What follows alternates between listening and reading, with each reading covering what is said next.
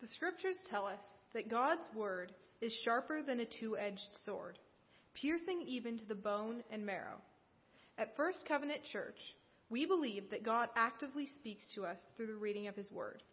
With this in mind, please turn in your Bibles to John 1 through 5, and John 8:12, or follow along on the screens behind me. In the beginning was the Word, and the Word was with God, and the Word was God. He was with God in the beginning. Through him all things were made. Without him nothing was made that has been made. In him was life, and that life was the light of all mankind. The light shines in the darkness, and the darkness has not overcome it. And John 8:12. When Jesus spoke again to the people, he said, I am the light of the world. Whoever follows me will never walk in darkness, but will have the light of life. Will you pray with me? Lord our God, in the reading and proclamation of your word, we pray you will open our minds and hearts so that we may hear and understand your word, know and live according to your word, and become living letters of your word, equipped to follow Jesus in every part of our lives by the power of your Holy Spirit, through Christ our Lord, the living word. Amen. Merry Christmas week. The light of the world is here. Amen? Amen. Well, one of the favorite things that I like to do with my family is celebrate Christmas with lights. I think we all use lights in our celebration, and so I thought maybe it would be helpful to think about lights and Christmas and maybe some puns or dad jokes, as you might call them, to start things off with. You might be hanging out with your kids, especially if they're a younger part of Gen Z, and they might say, hey, that house is lit. Yeah. Or they might say, those decorations are tremendous. Or they might say, I'm dreaming of a bright Christmas instead of a white Christmas. Or they might say, lighten up, it's Christmas. I like this one. It's ornamentary, my dear Watson. Or I love Christmas a whole lot. And finally, are these lights real, or are they just a filament of my imagination? My family had two traditions growing up, and have carried on into our adult life and things. One is to decorate our house for Christmas. Love to decorate and celebrate with lights, especially. You may probably do the same thing. The first thing we do, though, is we put lights around our Christmas tree, and they have to be, in our house, the different colored lights on the tree. That's just the rule. But like this tree over here, we just put these trees. We put lights on them to celebrate.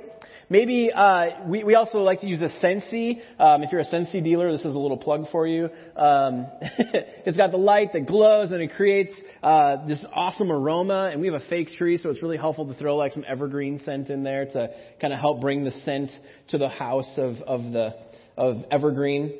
We love to light candles at Christmas time. We put them all over our house, and maybe you do as well. And build fires in our fireplaces. Ours doesn't really work, so we put candles in it, but maybe you have a real fire in your fireplace.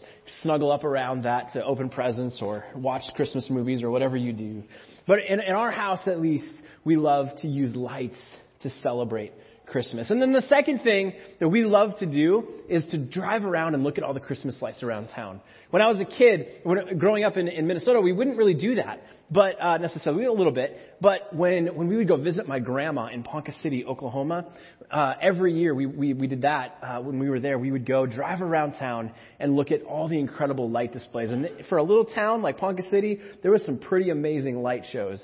And I was just incredible to see the wonder of all of the lights and the decorations. And then when we lived in McPherson and our kids were little, we would throw them in their PJs, make some hot cocoa, throw it in a mug, hop in the car, and we would go drive around town and look at all the Christmas lights. It was such a great thing to do with when our kids were little as a family. We still do it today.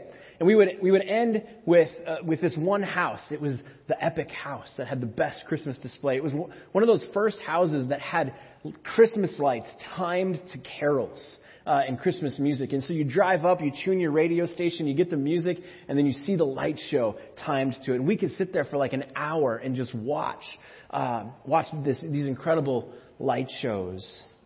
Lights are an integral part of celebrating Christmas. They're a huge part of our celebration.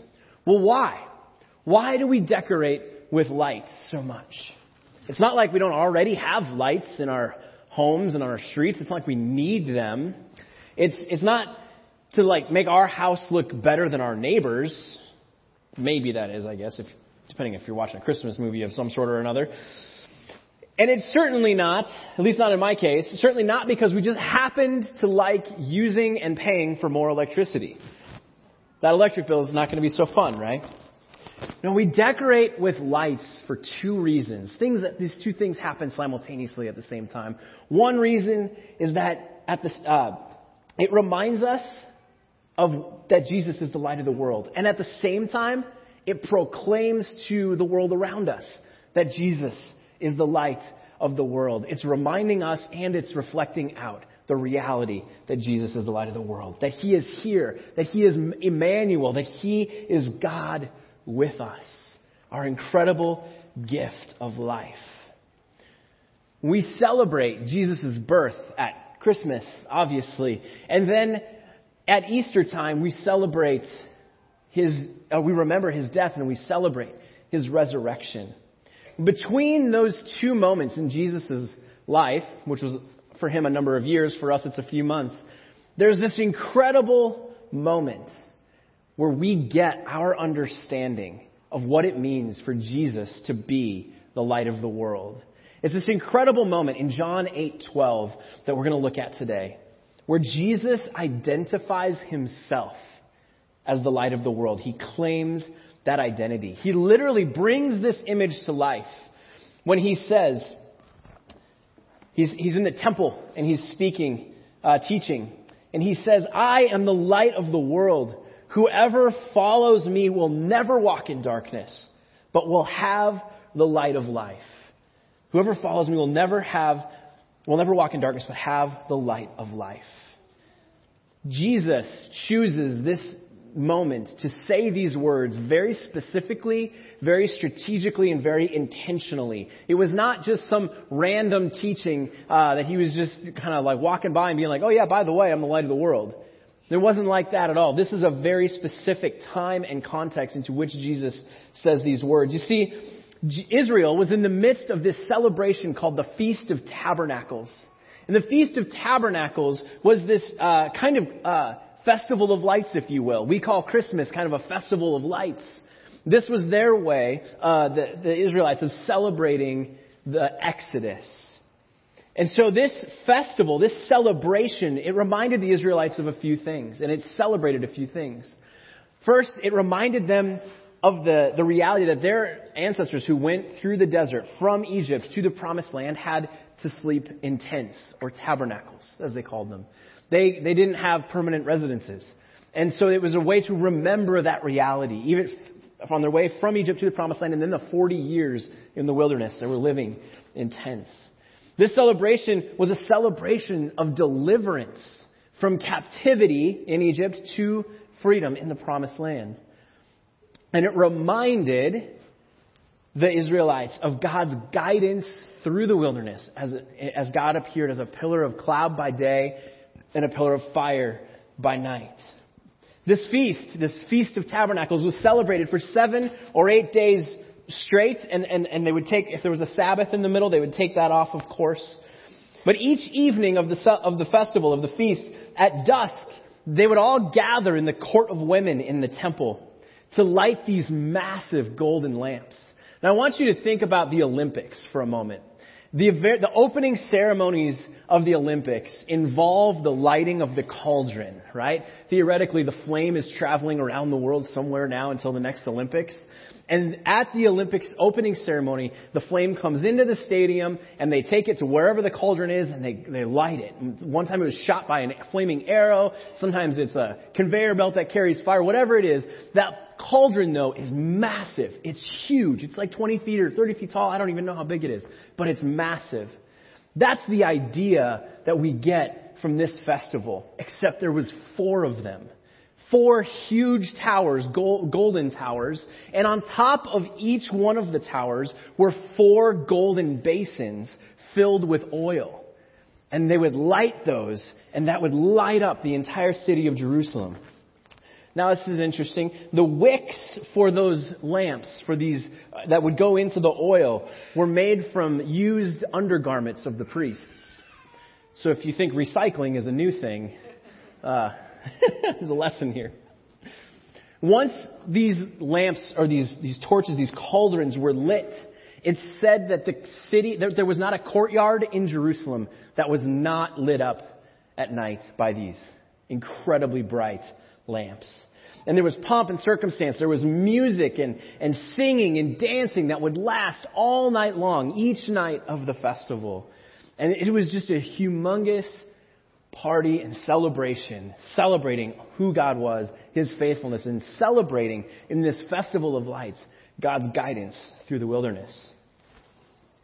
It's at this specific time, in the midst of this festival of light, when Jesus strategically says to the people that He's teaching in the temple, I am the light of the world. Whoever follows me will never walk in darkness, but will have the light of life. So hopefully you can pick up on the significance of Jesus making this claim in this point, at this point in time. Obviously, the religious leaders maybe weren't so happy with that, which chapter 8 reflects throughout the rest of that chapter. Commentary author Gary Burge puts it this way. He says, imagine the scene in the very court where the lighting ceremony takes place. Jesus stands beneath 16 lit bowls of oil. And it says this, he not only claims that He is the light of Jerusalem, but He claims that He is the light of the entire world. That's incredible.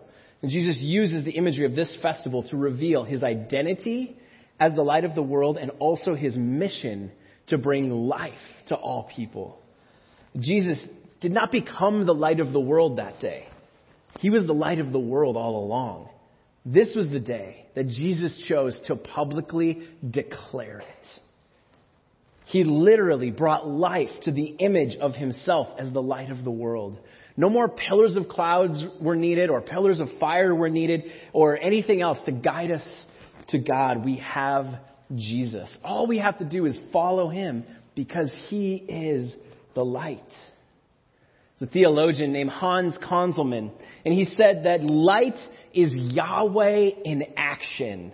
Think about that. Light is Yahweh in action. And indeed, throughout Scripture, from creation, the creation narrative to the Exodus narrative, all the way through, any time that there is a discussion about light, man, God, it represents God working on something, God at work in our midst, God doing something important.